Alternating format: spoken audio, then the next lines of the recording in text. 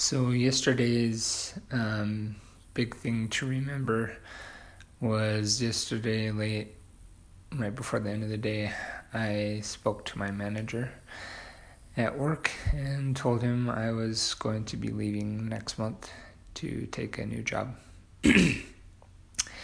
And, working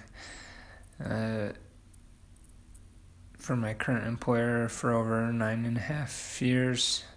This June would have been 10 years. Yeah. It wasn't an easy thing to do, and it still feels a little crazy, but I'm really excited for this new change and new opportunity.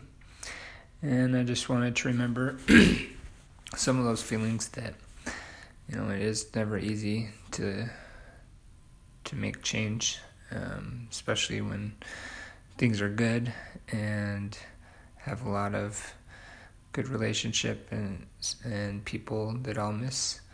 But even though it's weird, I'm not scared or nervous, but definitely really excited for what's ahead, and know that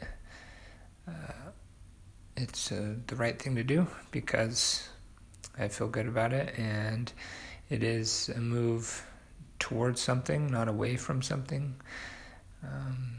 Help me,